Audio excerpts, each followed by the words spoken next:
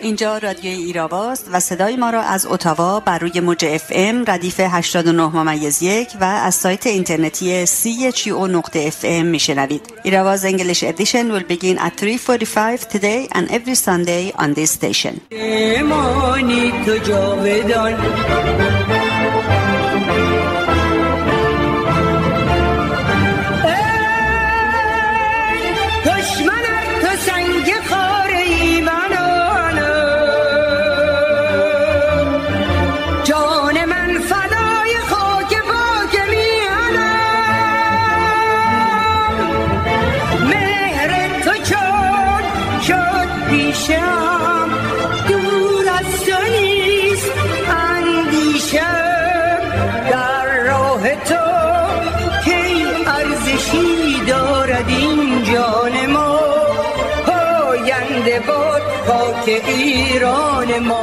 بعد از تصویب 70مین قطعنامه ملل متحد در محکومیت نقض حقوق بشر در ایران، زمان آن فرا رسیده است که جامعه بین‌المللی با اتخاذ یک سیاست قاطع رژیم آخوندی را از جامعه بین‌المللی طرد و پرونده فاجعه بار نقض حقوق بشر در ایران را به شورای امنیت ملل متحد ارجاع دهد و سردمداران این رژیم از جمله خامنه‌ای و رئیسی به خاطر 4 دهه جنایت علیه بشریت و نسل‌کشی در برابر عدالت قرار گیرند. مریم رجوی. با سلام و درود خدمت شما شنوندگان گرامی، نرگس غفاری هستم و برنامه این هفته رادیوی ایراوا 28 آبان 1402 برابر با 19 نوامبر 2023 رو آغاز می‌کنیم. مهمان این هفته رادیوی ایراوا آقای شهرام گلستانه هستند که پس از بخش خبر با ایشون خواهیم بود و برنامه این هفته با بخش انگلیسی به پایان میرسه.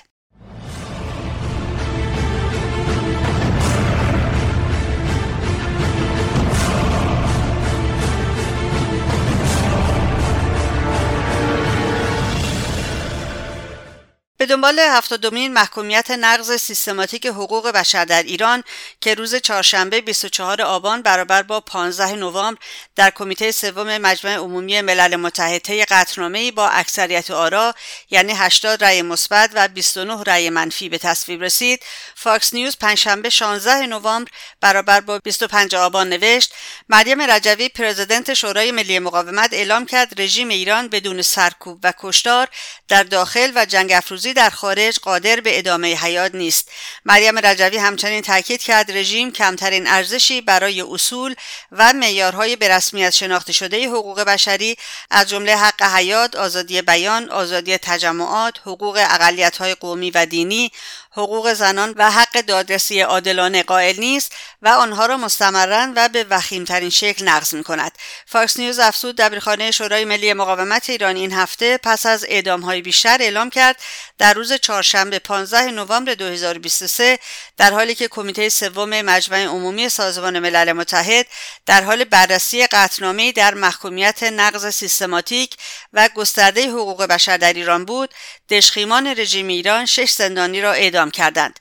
لازم به ذکر است که همزمان با تصویب 70مین قطعنامه محکومیت نقض حقوق بشر توسط رژیم ایران 13 زندانی در کرج، کرمان و تبریز اعدام شدند. 9 تن از این قربانیان به صورت جمعی در قزلحصار اعدام شدند. پس از بخش خبر در خدمت میهمان این هفته رادیو ایراوا در این باره و حمله تروریستی به آقای آلخو ویدال کوادراس در مادرید خواهم بود. به گفته اطلاعیه 25 آبان برابر با 16 نوامبر شورای ملی مقاومت ایران، وزارت داخله آلمان از تحقیق و جستجو در مرکز اسلامی هامبورگ و 54 محل دیگر در 7 ایالت آلمان خبر داد. شورای ملی مقاومت ایران تاکید می‌کند که این محل و اماکن مشابه رژیم ایران باید خیلی زودتر تعطیل می‌شد تا از بسیاری اقدامات تروریستی جلوگیری شود. این مرکز مستقیما توسط رژیم ایران و بیت خامنه‌ای تأمین مالی و هدایت می شود و در تهدید و جاسوسی علیه مخالفان رژیم بسیار فعال بوده است. این اطلاعیه می افزاید که اسناد و دفترچه‌های ضبط شده از دیپلمات تروریست بمبگذار اسدالله اسدی که در ژوئیه 2018 در آلمان دستگیر شد، نشان می دهد که مرکز اسلامی هامبورگ یکی از سرپل‌های ارتباطی و محل ملاقات‌های وی با عوامل و مزدوران و جیره‌خواران رژیم ایران بوده است. فقط در یکی از این دفترچه‌ها 289 مدخل و و رد و آدرس وجود داشت که 144 مورد آن مربوط به آلمان بود. نمایندگی شورای ملی مقاومت ایران بار دیگر بر لزوم ممنوعیت کلیه نهادهای جاسوسی و بنیادگرایی و تروریستی رژیم ایران از جمله سفارت رژیم در آلمان تاکید می‌کند و خواستار بستن همه این اماکن و اخراج کلیه ماموران اطلاعات، سپاه پاسداران، نیروی تروریستی قدس و سازمان موسوم به فرهنگ و ارتباطات اسلامی است.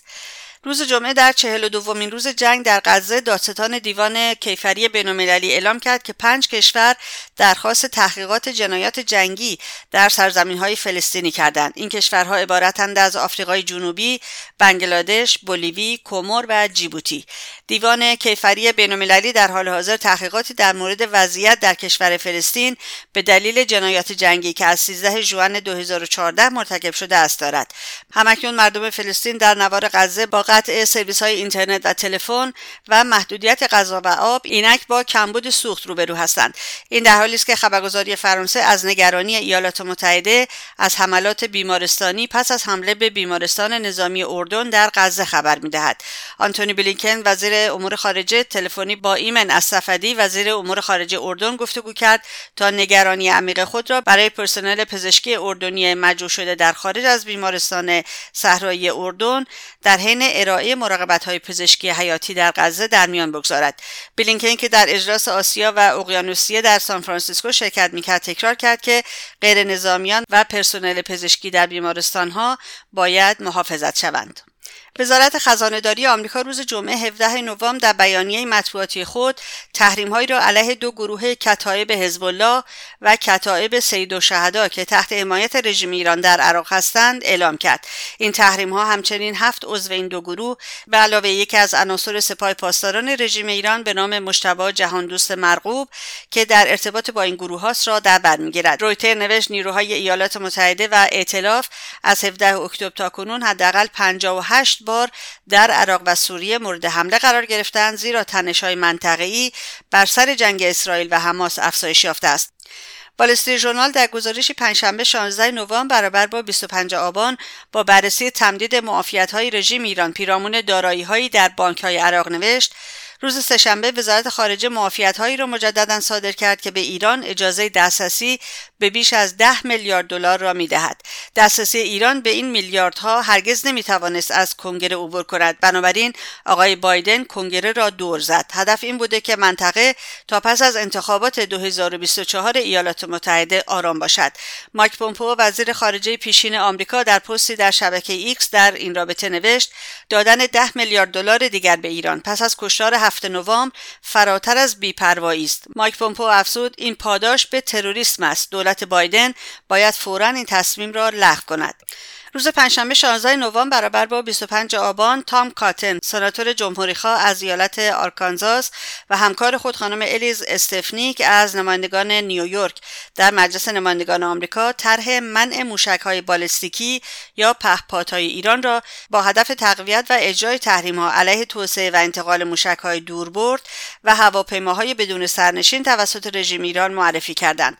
در این طرح گفته شده است که رژیم ایران در حال پیشبرد برنامه توسعه موشک‌های بالستیک قاره‌پیماست و حماس و روسیه را با پهپادهای کامیکازه مسلح می‌کند و برای نیروهای تروریستی نیابتی خود در منطقه خاورمیانه سلاح‌هایی فراهم می‌کند تا از آن برای حمله به نیروهای آمریکایی در خاورمیانه استفاده کند.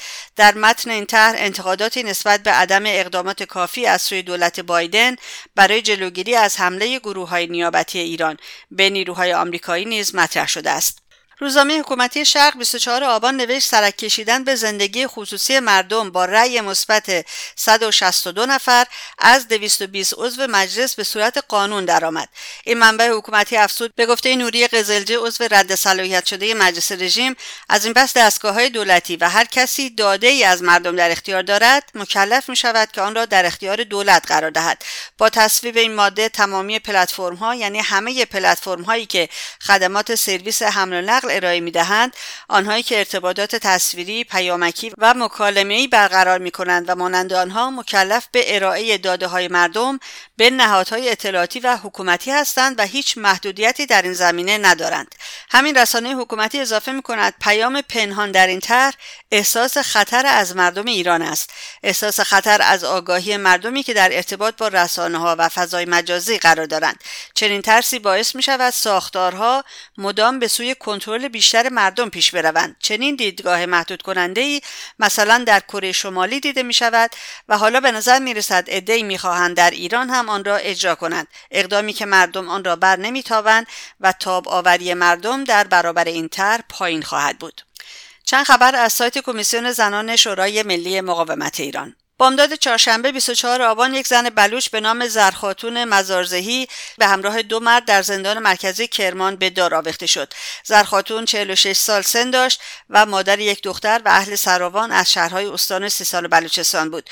وی 6 سال پیش در جاده کرمان به شیراز دستگیر و به اتهامات مربوط به مواد مخدر به اعدام محکوم شده بود. زرخاتون مزارزهی 19مین زنی است که در طی 10 ماه و نیم در سال 2023 در ایران اعدام شده است.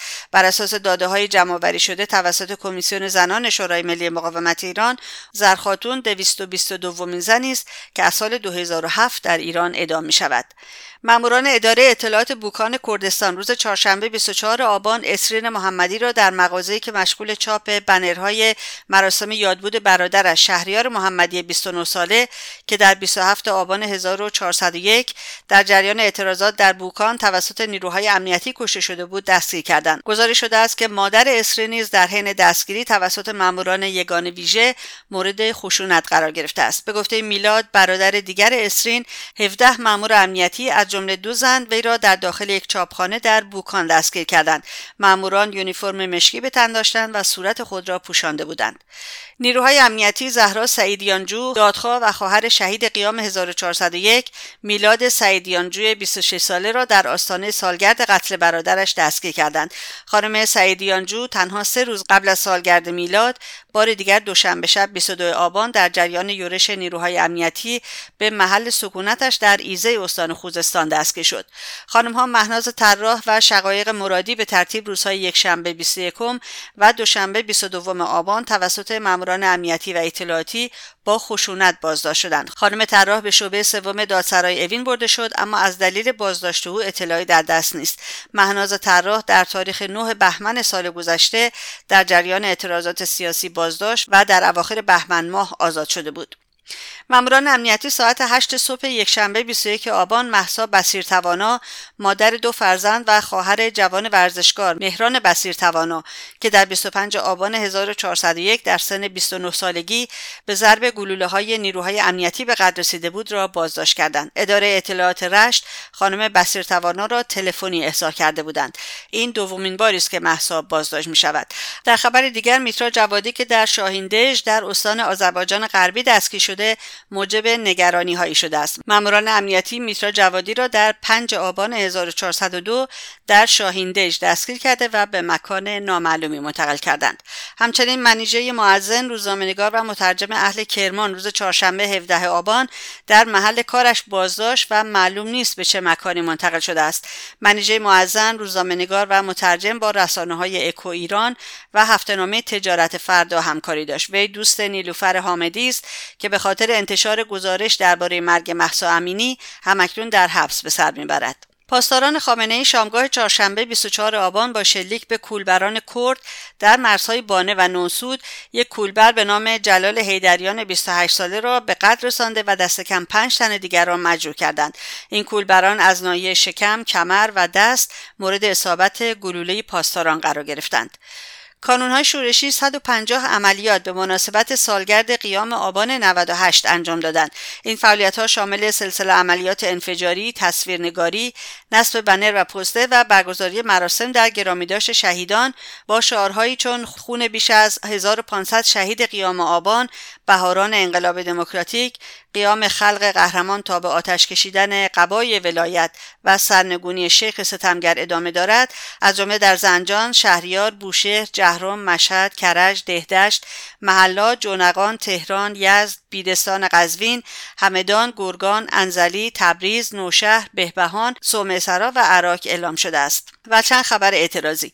روز جمعه 26 آبان کارکنان شرکت نفت فلات قاره ایران منطقه عملیات لاوان نسبت به عدم رسیدگی به مطالباتشان و روز پنجشنبه 25 آبان کشاورزان اصفهان مجدداً با پوشیدن کفن جهت رسیدگی به مطالبات خود با شعار مرگ بر این دولت مردم فریب دست به تجمع و اعتراض زدند. و این نگاه رادیوی ایراوا بود به مهمترین رویدادهای هفته. پادکست برنامه‌های ایراوا رو میتونید در وبسایت ما radioirava.com و یا در یوتیوب، فیسبوک، ایکس، تلگرام، اینستاگرام، تیک تاک و ثردز گوش کنید. لطفاً ایستگاه رادیویی CHO رو هم در شبکه‌های اجتماعی دنبال کنید.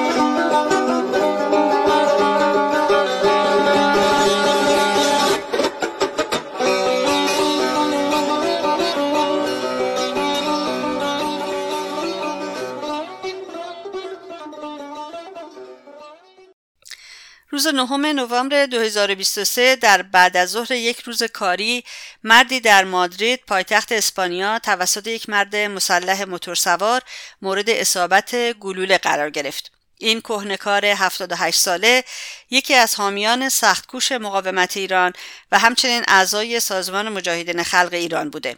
چند سال پیش نام آلخو ویدال کوادراس، پروفسور فیزیک اتمی، نایب رئیس سابق پارلمان اروپا و رئیس کنونی کمیته بین‌المللی در جستجوی عدالت توسط رژیم آخوندها در لیست حامیان از تروریسم جای گرفته بود. اما چرا رژیم نیاز به حذف فیزیکی فردی مثل ویدال کوادراس داره و چرا چنین فردی با چنین سابقه سیاسی و شغلی به یک حامی سرسخت مقاومت ایران تبدیل شده؟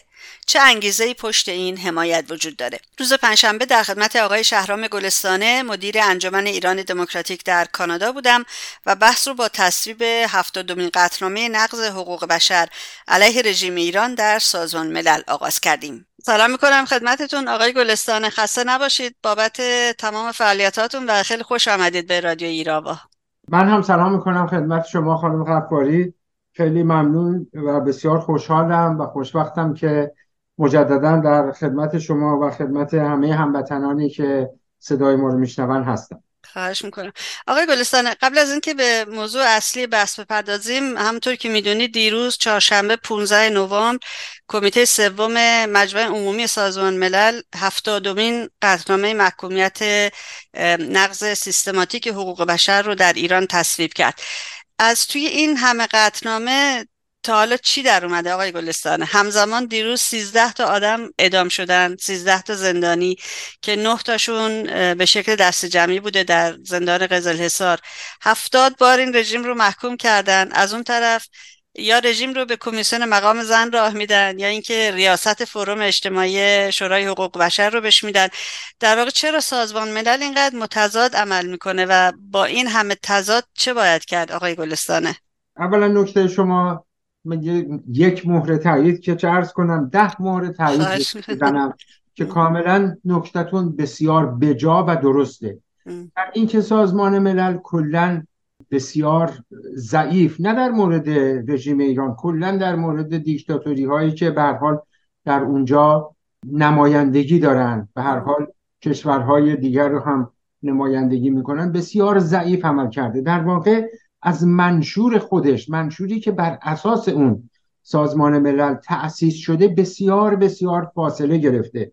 همین دلیل میبینیم که فی الواقع بسیاری از همین قطعنامه ها، خب اینها، البته من این رو هم میخوام یه خط قرمز زیرش بکشم که اینها بی تأثیر نیستن، ولی اون انتظاری که ما از سازمان ملل به عنوان سازمان پشتیبان حقوق بشر که بر اساس همون منشور حقوق بشر تأسیس شده داریم رو برآورده نمیکنه. حتی همین قطعنامه های محکومیت واقعا رقیق هستند.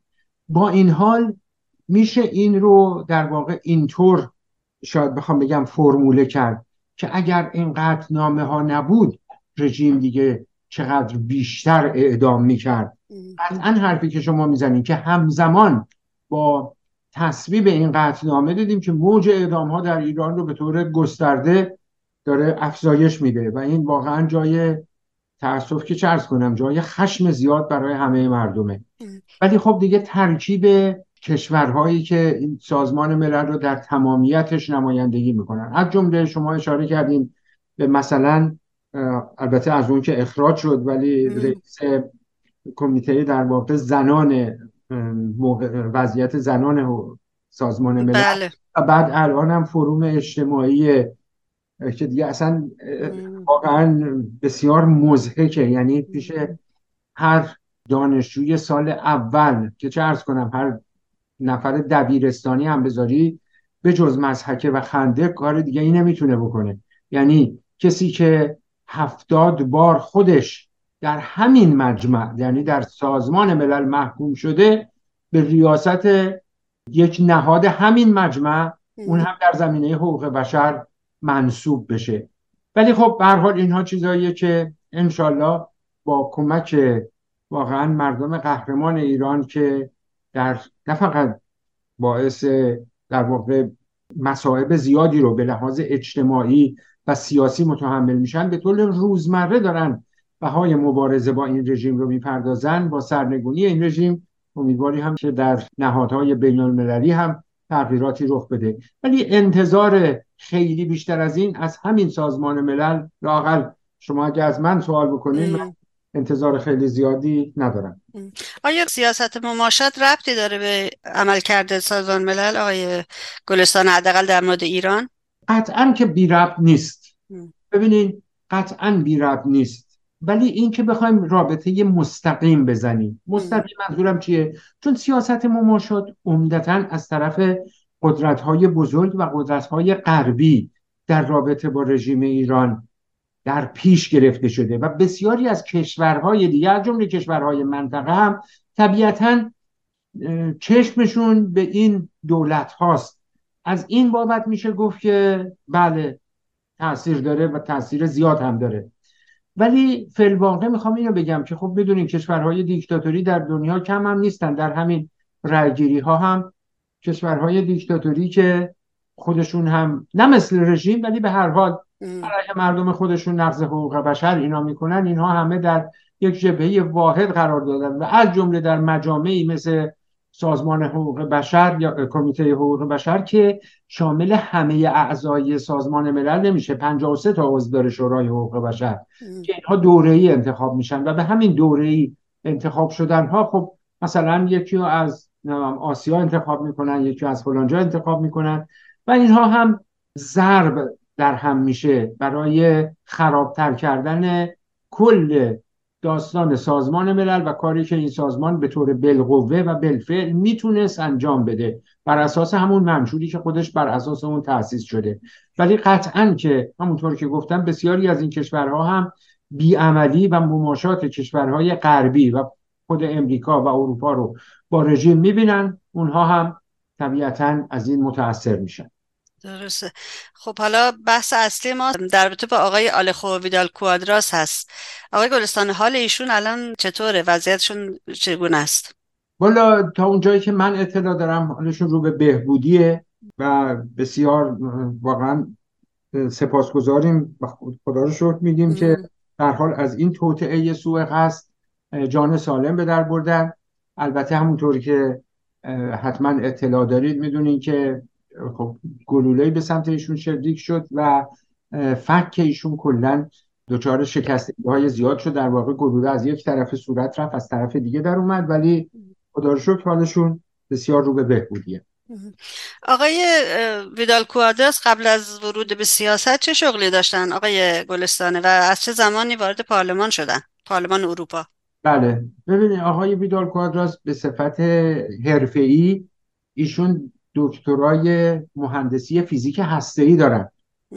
یعنی برخلاف شاید خیلی ها فکر میکردن که دکترای ایشون در رابطه با مسائل مربوط به مسائل سیاسی از جمله دکترای حقوق یا دکترای علوم سیاسی، اینطور نیست. ایشون دکترای فیزیک هسته‌ای دارن و کارشون هم در همین زمینه بود. آقای ویدال کوادراس از سال 1999 وارد پارلمان اروپا شدن و تا سال 2014 در واقع به صفت عضو پارلمان اروپا نایب رئیس اول پارلمان اروپا بودن در این دوره 15 ساله و آشناییشون هم با مقاومت ایران در واقع حس آزادی خواهی ساکنین اشرف در اون زمان از همون اوائل سالهای 2000 در واقع تقریبا میخوام بگم از بعد ورودشون به پارلمان کم و بیش از همون زمانها شروع شد و تا همین الان، یعنی حتی بسیار بعد از اون که دیگه از پارلمان اروپا کنار گرفتن، هم تا همین امروز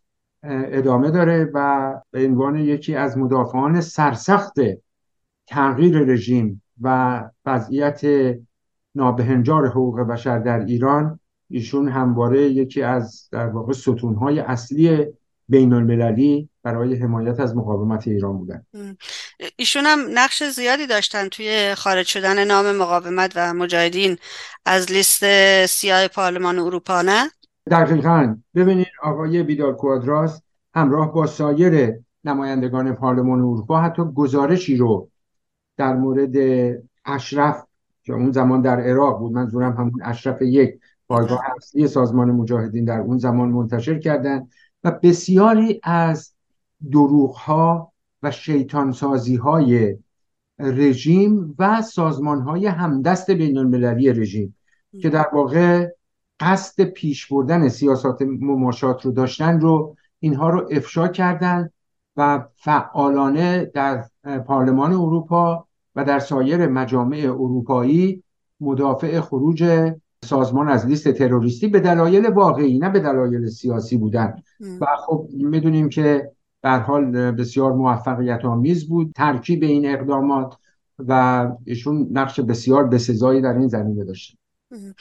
بعد از اینکه سوء قصد بهشون انجام گرفت در راه بیمارستان مثل اینکه به کسانی که اون رو به آمبولانس میبردن یا در بیمارستان میبردن گفته بود که این سوء قصد تروریستی ممکنه کار رژیم باشه. بعد از عمل جراحی هم مثل اینکه به بستگانش همین رو گفته که این حمله تروریستی کار رژیم هست. خب چرا رژیم آقای ویدال کوادراس رو میخواد ترور بکنه آقای گلستانه؟ ببینین به نظرم بسیار واضحه این امر. رژیم حتی آقای ویدال کوادراس رو در لیست تحریم‌های خودش، به اصطلاح تحریم‌های افرادی که حمایت از تروریسم کردن، به خاطر دفاع سرسخت و جانانه آقای ویدال کوادراس از حق مردم ایران برای سرنگونی این رژیم، دفاعشون از مقاومت مشروع مردم ایران، دفاعشون از شورای ملی مقاومت، از سازمان مجاهدین، طبیعتاً به عنوان سیبل و هدف حملات کینتوزانه رژیم، چه به صورت فیزیکی و چه به صورت فضای مجازی و سایر چیزها همواره بوده. نه فقط آقای ویدال کوادراس، همه کسانی که در این زمینه هستند. اما یک دلیل مضاعف هم داره. خب آقای ویدال کوادراس الان به عنوان یکی از بنیانگذاران کمیته در جستجوی عدالت که یک کمیته بین المللیه که تونسته در راستای همین اقدامات واقعا حمایت بسیاری از سیاستمداران در دو طرف اقیانوس اطلس، یعنی هم در امریکای شمالی و هم در اروپا، رو به دست بیاره و بسیاری از جنایات این رژیم رو همین کمیته افشا کرده. خب طبیعتاً به عنوان یکی از بنیانگذاران این کمیته و رئیس این کمیته، رژیم کینتوزی بیشتری نسبت به ایشون داره و همین رو هم اعمال کرده. گفتین که ایشون تو لیست تحریم رژیم بوده. رژیم برای چی لیست تحریم داره آقای گلستان؟ ببینید رژیم واقعا چی میگن که طرف رو توی ده راه نمیدادن، سراغ خونه یک کت خدا رو میگرفت. واقعا رژیم به خاطر اینکه به طور واقعی توسط بسیاری، چه در غرب چه در همه دنیا، به عنوان کشور اصلی حامی تروریسم در دنیا شناخته شده و حتی نامگذاری شده، مثلا در امریکا و حتی در کانادا. میدونید که رژیم ایران یکی از، من الان کانادا رو الان خواستم اول مثال بزنم، بله. تنها دو تا رژیم در لیست کشورهای حامی تروریسم در کانادا قرار دارن که یکیش رژیم ایرانه، یکی هم رژیم دست نشانده ایران، یعنی رژیم بشار اسد در سوریه است. خب اینها بر اساس واقعیت‌های موجود در صحنه، از اون همه کشتاری که بشار اسد کرده یا اون همه جنایاتی که این رژیم چه در داخل ایران و چه در منطقه کرده، این رژیم به درستی به عنوان بزرگترین حامی تروریسم دولتی در دنیا معرفی شده و همین عنوان رو یدک میکشه. حالا رژیم برای در واقع پشتک و وارو زدن، برای اینکه در واقع یک خودی نشون بده و بگه خب ما هم میایم یک تعداد افرادی رو در لیست تحریم های حمایت از تروریسم قرار میدیم. حتی برای اطلاع خودتون اون زمان ترامپ و دولت ترامپ رو هم به همین صفت رژیم از اونها نام برد که اینها کارهای تروریستی کردن، ما باید اینها رو در لیست افراد حامی تروریسم قرار بدیم. ولی اینکه چرا آقای ویدال کوادراس رو در لیست تحریم قرار داد، دقیقاً به همین دلایلی که تا همین الان توضیح دادم. حمایت قاطع واقعاً بدون هیچ شکاف از مقاومت ایران، حمایت قاطع از حق مردم ایران برای سرنگونی این رژیم. طبیعتا رژیم 1/1000 این رو هم نمیپذیره، چه برسه به اینکه از یک شخص برجسته‌ای از نایب رئیس پارلمان اروپا گرفته تا رئیس کمیته بین المللی در جستجوی عدالت. خب اینها رو رژیم خیلی براش سنگین تموم میشه. یک داستان و در واقع مضحکه‌ای درست کرد به نام لیست افراد حامی تروریسم که شامل تحریم میشن. بسیاری از سیاستمداران واقعا به مسخره گفتن خب از این به بعد ما نمیتونیم از ویلاهامون در ایران استفاده کنیم یا در ایران ویلا بخریم یا از اون هم سرمایه گذاری که کردیم سودش رو ببریم. واقعا چیزی به جز مضحکه نیست. ولی رژیم به هر حال همواره با دروغ و دغل کار خودش رو روز به روز که چه عرض کنم ساعت به ساعت پیش برده، بیشتر برای روحیه دادن به نیروهای وارفته و لرزان و بسیجی و سپاهیایی که به قول مردممون میگن داعش ما شمایید. بنابراین علتش بسیار از نظر من و فکر میکنم از نظر همه ناظرین بسیار روشنه که چرا رژیم دست به این حماقت ها میزنه. چون اگه این کار رو نکنه فکر میکنه که کاملا قافیه رو باخته، که البته باخته، ولی به هر حال این رو هم به عنوان یک پاتک میخواد که بگی خب ما هم میتونیم یه همچین کارهایی انجام بدیم. درسته. آقای استیونسون در رابطه با ترور آقای ویدال کوادراس گفته بود که ما هشدار داده بودیم که زندانیان اگر معاوضه بشن با مثلا اسدالله اسدی، رژیم ایران هارتر میشه و اعمال تروریستیشو در اروپا آغاز میکنه. درسته؟ دقیقاً، بله دقیقاً همینطوری که میگید. من البته اینجا بگم که ببینید سیاست گروگانگیری و تروریسم اصلا جزء لاینفک، جزء دی ان ای خون این رژیم بوده و هست و این رو هم صرفاً به دلیل مخالفت یا اپوزیسیون خودم با این رژیم نمیگم. فاکت های بسیاری از زمان سر کار اومدن این رژیم تا همین الان بر همین موضوع استوار بوده و متاسفانه هر بار، حتی من نمیخوام این اصطلاح رو به کار ببرم که غرب گول خورده، به نظرم متاسفانه حتی جان شهروندان خودش رو هم اینجا در طبق اخلاص به رژیم هدیه کرده. ولی قطعا همین چیزی که آقای استیونسون گفت رو هم من هم 100% به اون اعتقاد دارم. انعکاس رسانه‌های بین‌المللی که در رابطه ترور آقای کوادراس خیلی زیاد بوده، هنوز هم ادامه داره، ولی عکس‌العمل رسانه‌های فارسی زبان خارجی چگونه بوده آقای گلستان نسبت به ترور ایشون؟ ببینین همین که گفتین عکس‌العمل واقعا بسیار گسترده بود. من لااقل شخصا خودم به دلیل اینکه خب ایشون در اسپانیا بوده، در اروپا بوده، زیاد انتظار نداشتم که در امریکای شمالی خیلی مورد توجه قرار بگیره، ولی دیدیم که هم خبرگزاری ها هم رسانه ها، از خبرگزاری رویترز و اسوسییتد پرس و بقیه گرفته تا انواع اقسام رسانه ها، تلویزیون های مختلف، حتی CNN که من یه مقداری راجبش محافظه کارانه میخوام صحبت بکنم، ولی این رو به عنوان خبر فوری یا بریکینگ نیوز عنوان کرده بود. یعنی که این مسئله بسیار مهمه. در مورد رسانه های فارسی زبان در واقع خارج از کشور، فی الواقع من زیاد چیزی نمیتونم اظهار نظری، یعنی اگه بخوام که منصفانه بگم بهتره که اظهار نظری در این زمینه زیاد نکنم.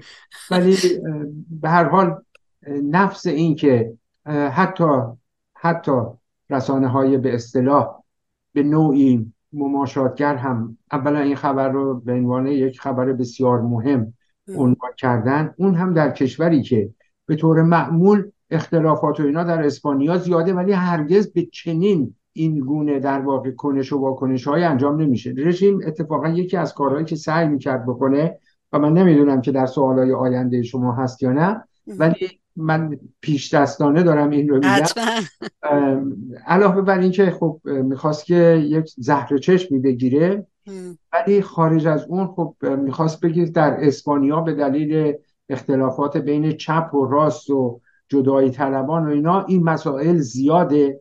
از اون طرف اومد یه اطلاعیه صادر کرد که نمیدونم شما اون اطلاعیه که سازمان مجاهدین به دلیل اینکه به اعضاش میخواستن بعضیشون به اسپانیا برن بعضیشون به کانادا بیان، خلاصه از این ترهاتی که گفتم رژیم کم نمیاره. یعنی اگه یه از اینا نگه فکر میکنم مثلا اموراتش نمیگذره و شروع به این پرت و پلاگویی های واقعا یا نمیدونم چه اسمی میشه براش گذاشت که تو رادیو بشه عنوان برد، به این پرت و پلاگویی ها روی آورد. ولی واقعیتش اینه که به هر حال این داستان بسیار جدی بود و واقعا عکس‌العمل بسیار جدی، حتی اگرچه نه در اون حدی که ما انتظار داریم، اینو من بارها گفتم، حتی از طرف سیاست‌بازان مماشاتگر غرب مثل اتحادیه اروپا اینا به هر حال بسیار مورد انتقاد و مورد واکنش قرار گرفت. ولی طبیعتاً فی الواقع اولین کاری که دولت اسپانیا باید میکرد، اگرچه همین الان هم خب این تحقیقات رو به عنوان یک تحقیقات عمل تروریستی آغاز کرده، ولی باید بلافاصله این رو بسیار جدی‌تر میگرفت. سفارت رژیم رو قطعاً باید درش رو تخته کنه و همینطور سایر کشورهای اروپایی و این کار رو پیش ببرن. من توی این سایت های تلویزیونای مختلفی که وجود داره، به هر حال اینا خارجی هستن دیگه، من یه مصاحبه فقط توی ایران اینترنشنال دیدم که یه فردی را آورده بودن که حتی اسم آقای کوادراس رو حالا یا نمیدونست یا اینکه نمیتونست تلفظ بکنه و فقط به یک شایعه اشاره کرد که توی ویکی‌پدیا هم در مورد آقای کوادراس نوشته شده که ویکی‌پدیا میگه که وقتی در سال 2014 در انتخابات اسپانیا حزب اوکس که گوی آقای کوادراس از حزب مردم یا خلق اسپانیا به اون پیوسته بوده بازنده شده، شورای ملی مقاومت اومده 1 میلیون یورو به پارتی ایشون کمک کرده. یعنی همین شایعه رو باز دوباره ایشون اومد و تکرار کرد. نمیدونم، به هر حال چیز جالبی نیست که حتی مثلا اسم یک انسان رو که اینقدر انعکاس رسانه‌ای داشته توی جهان باز نتونی مثلا تلفظ بکنی حتی یا ندونی اسم این طرف رو، بعد به عنوان کارشناس بیارن و نظرتو در با ترور آقای کوادراس بدونن. خب خیلی عجب غریبه یا نه آقای گلستانه؟ بله، ببینید من گفتم که خواستم که زیاد وارد تحلیل رسانه‌های فارسی زبان به دلایل مشخص نشم، به همین دلیل اون سوال شما رو در واقع زیاد واردش نشدم و پاسخ ندادم. ولی خب نکتتون که درسته.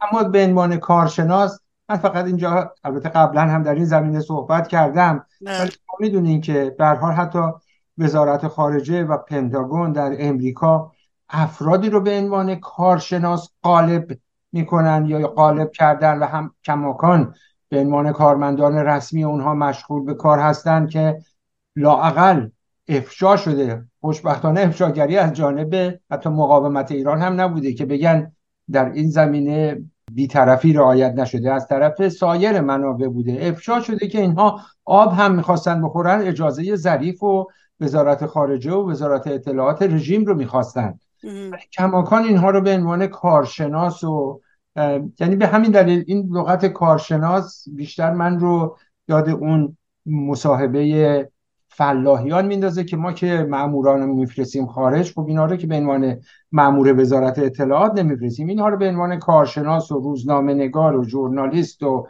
چیزهای شبیه به این میفرستیم. بنابراین من زیاد از این لغت اینکه فلان رسانه مثلا یک کارشناس رو آورده بود، به قول شما که حتی نمیتونه اسم فردی رو که باید روش نظر کارشناسی بده تلفظ کنه، خب جای سوال و شک و ابهام وجود داره. درسته.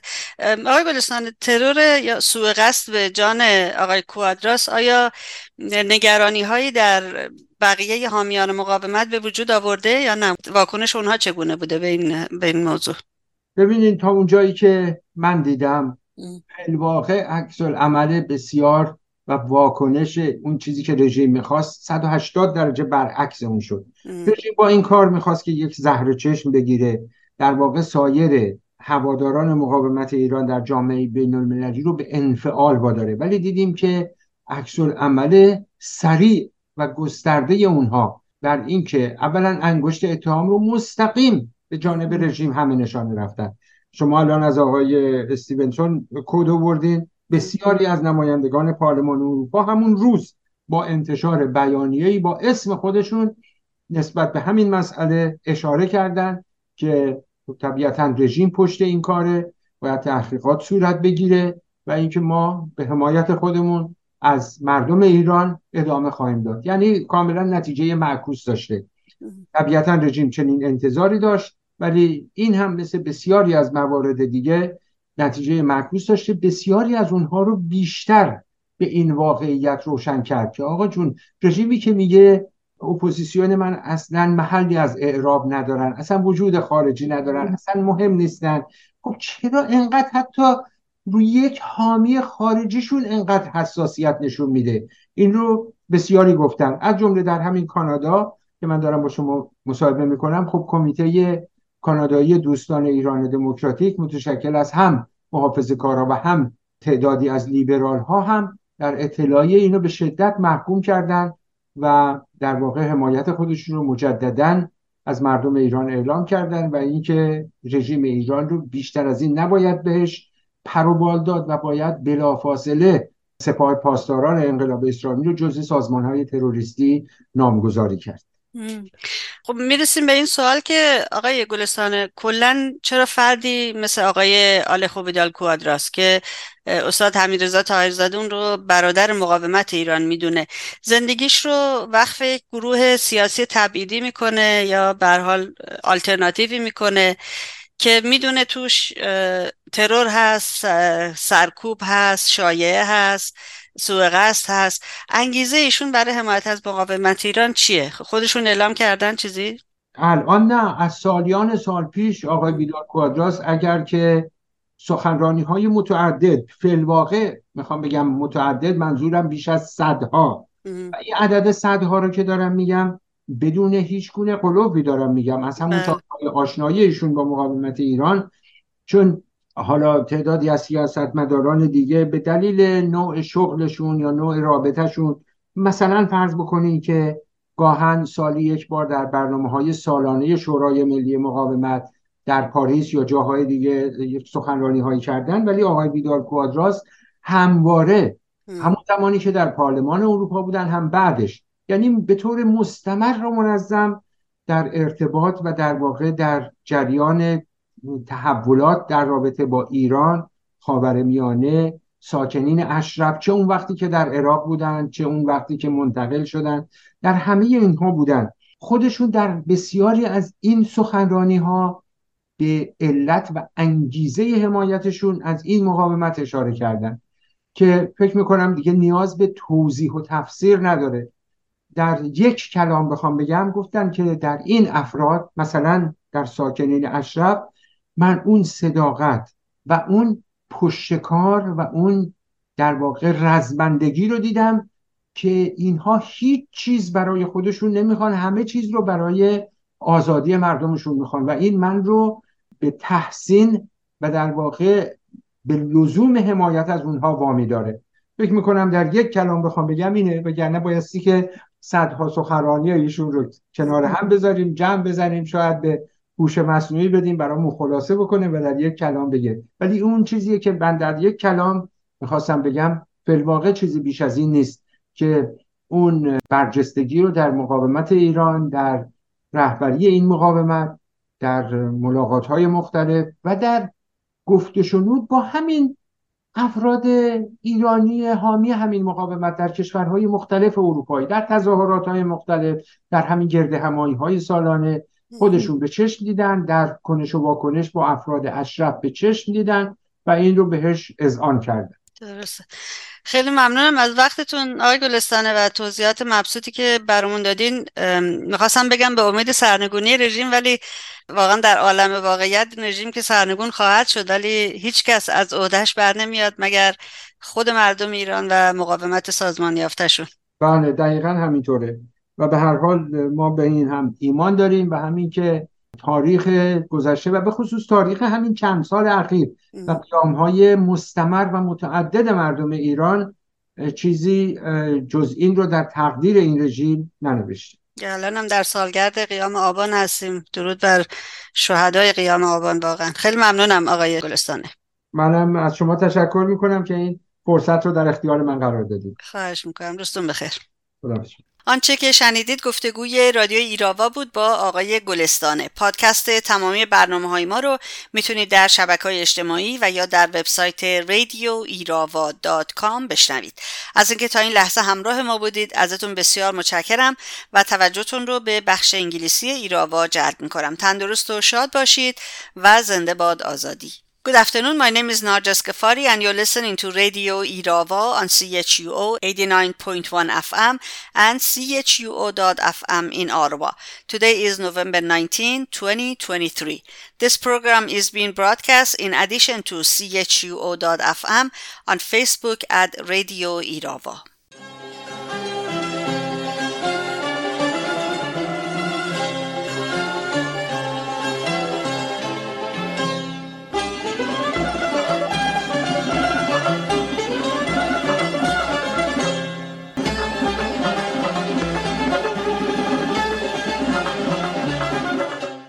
On Wednesday morning, November 15, a Baluch woman identified as Zarkhatun Mazarzehi was hanged along with two men in the central prison of Kerman in Iran.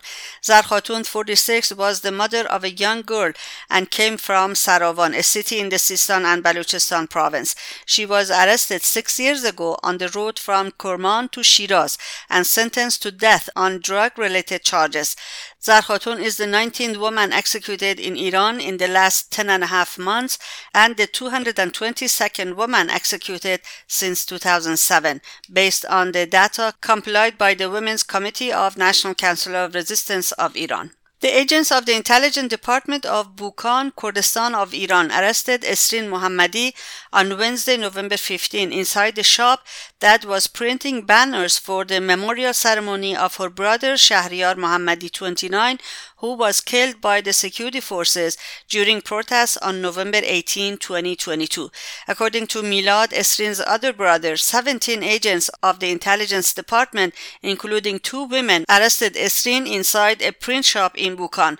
The agents wore black uniforms and had covered their faces. Security and intelligence forces violently arrested Mahnaz Tarrah on Monday morning, November 13.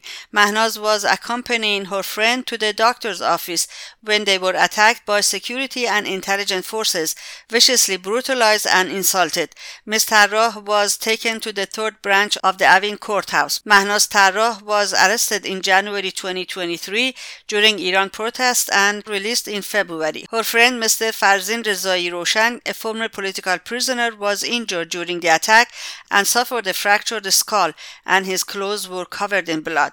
Shaqaiq Moradi was also arrested in Tehran after security forces broke into her residence on Sunday night, November 12.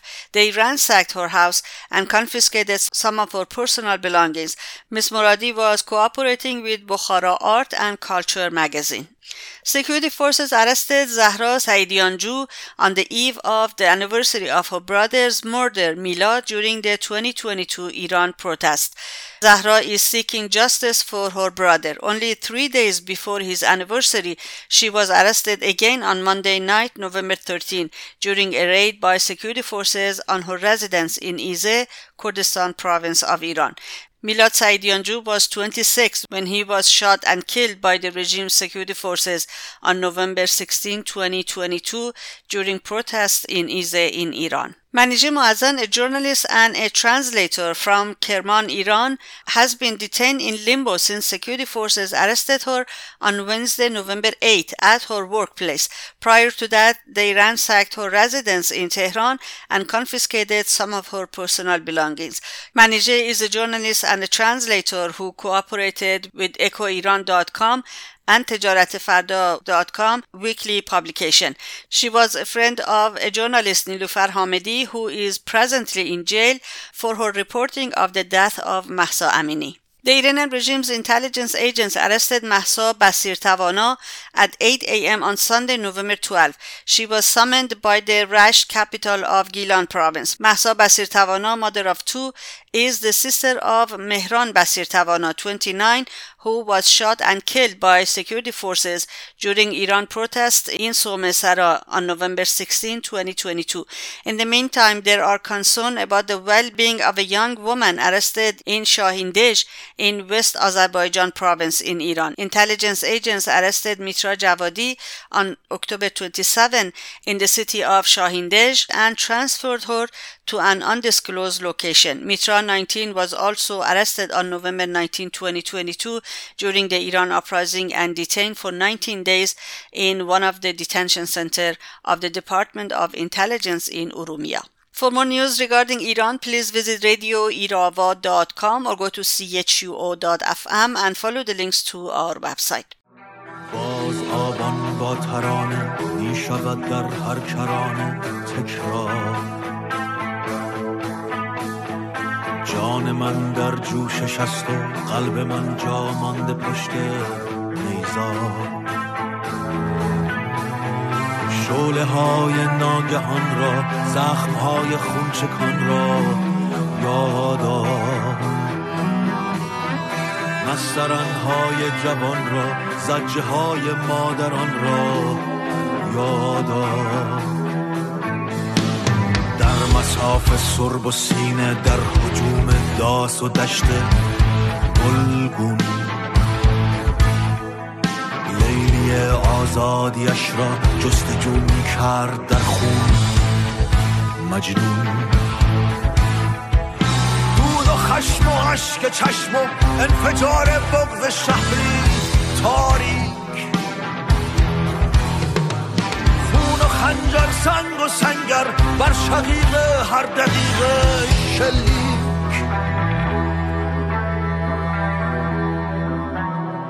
سوختم من از ستاره جسمهای تکه پاره ای داد شعله سر رفت از وجودم من دگر آن من نبودم فریاد جرأتی توفانیم من خیزشی آبانیم من یار باش از نفس افتاده این شب با تفنگت تا سحر بیدار باش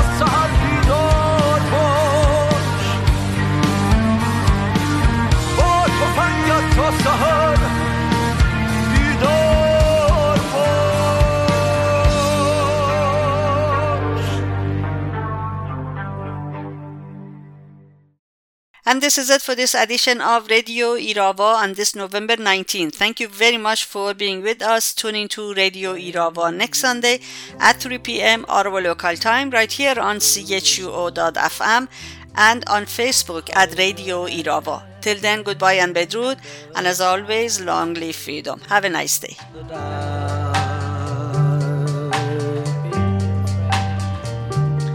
At the end of a storm, there's a golden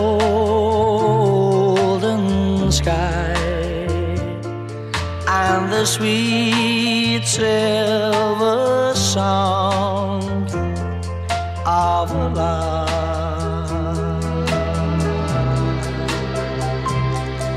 Walk on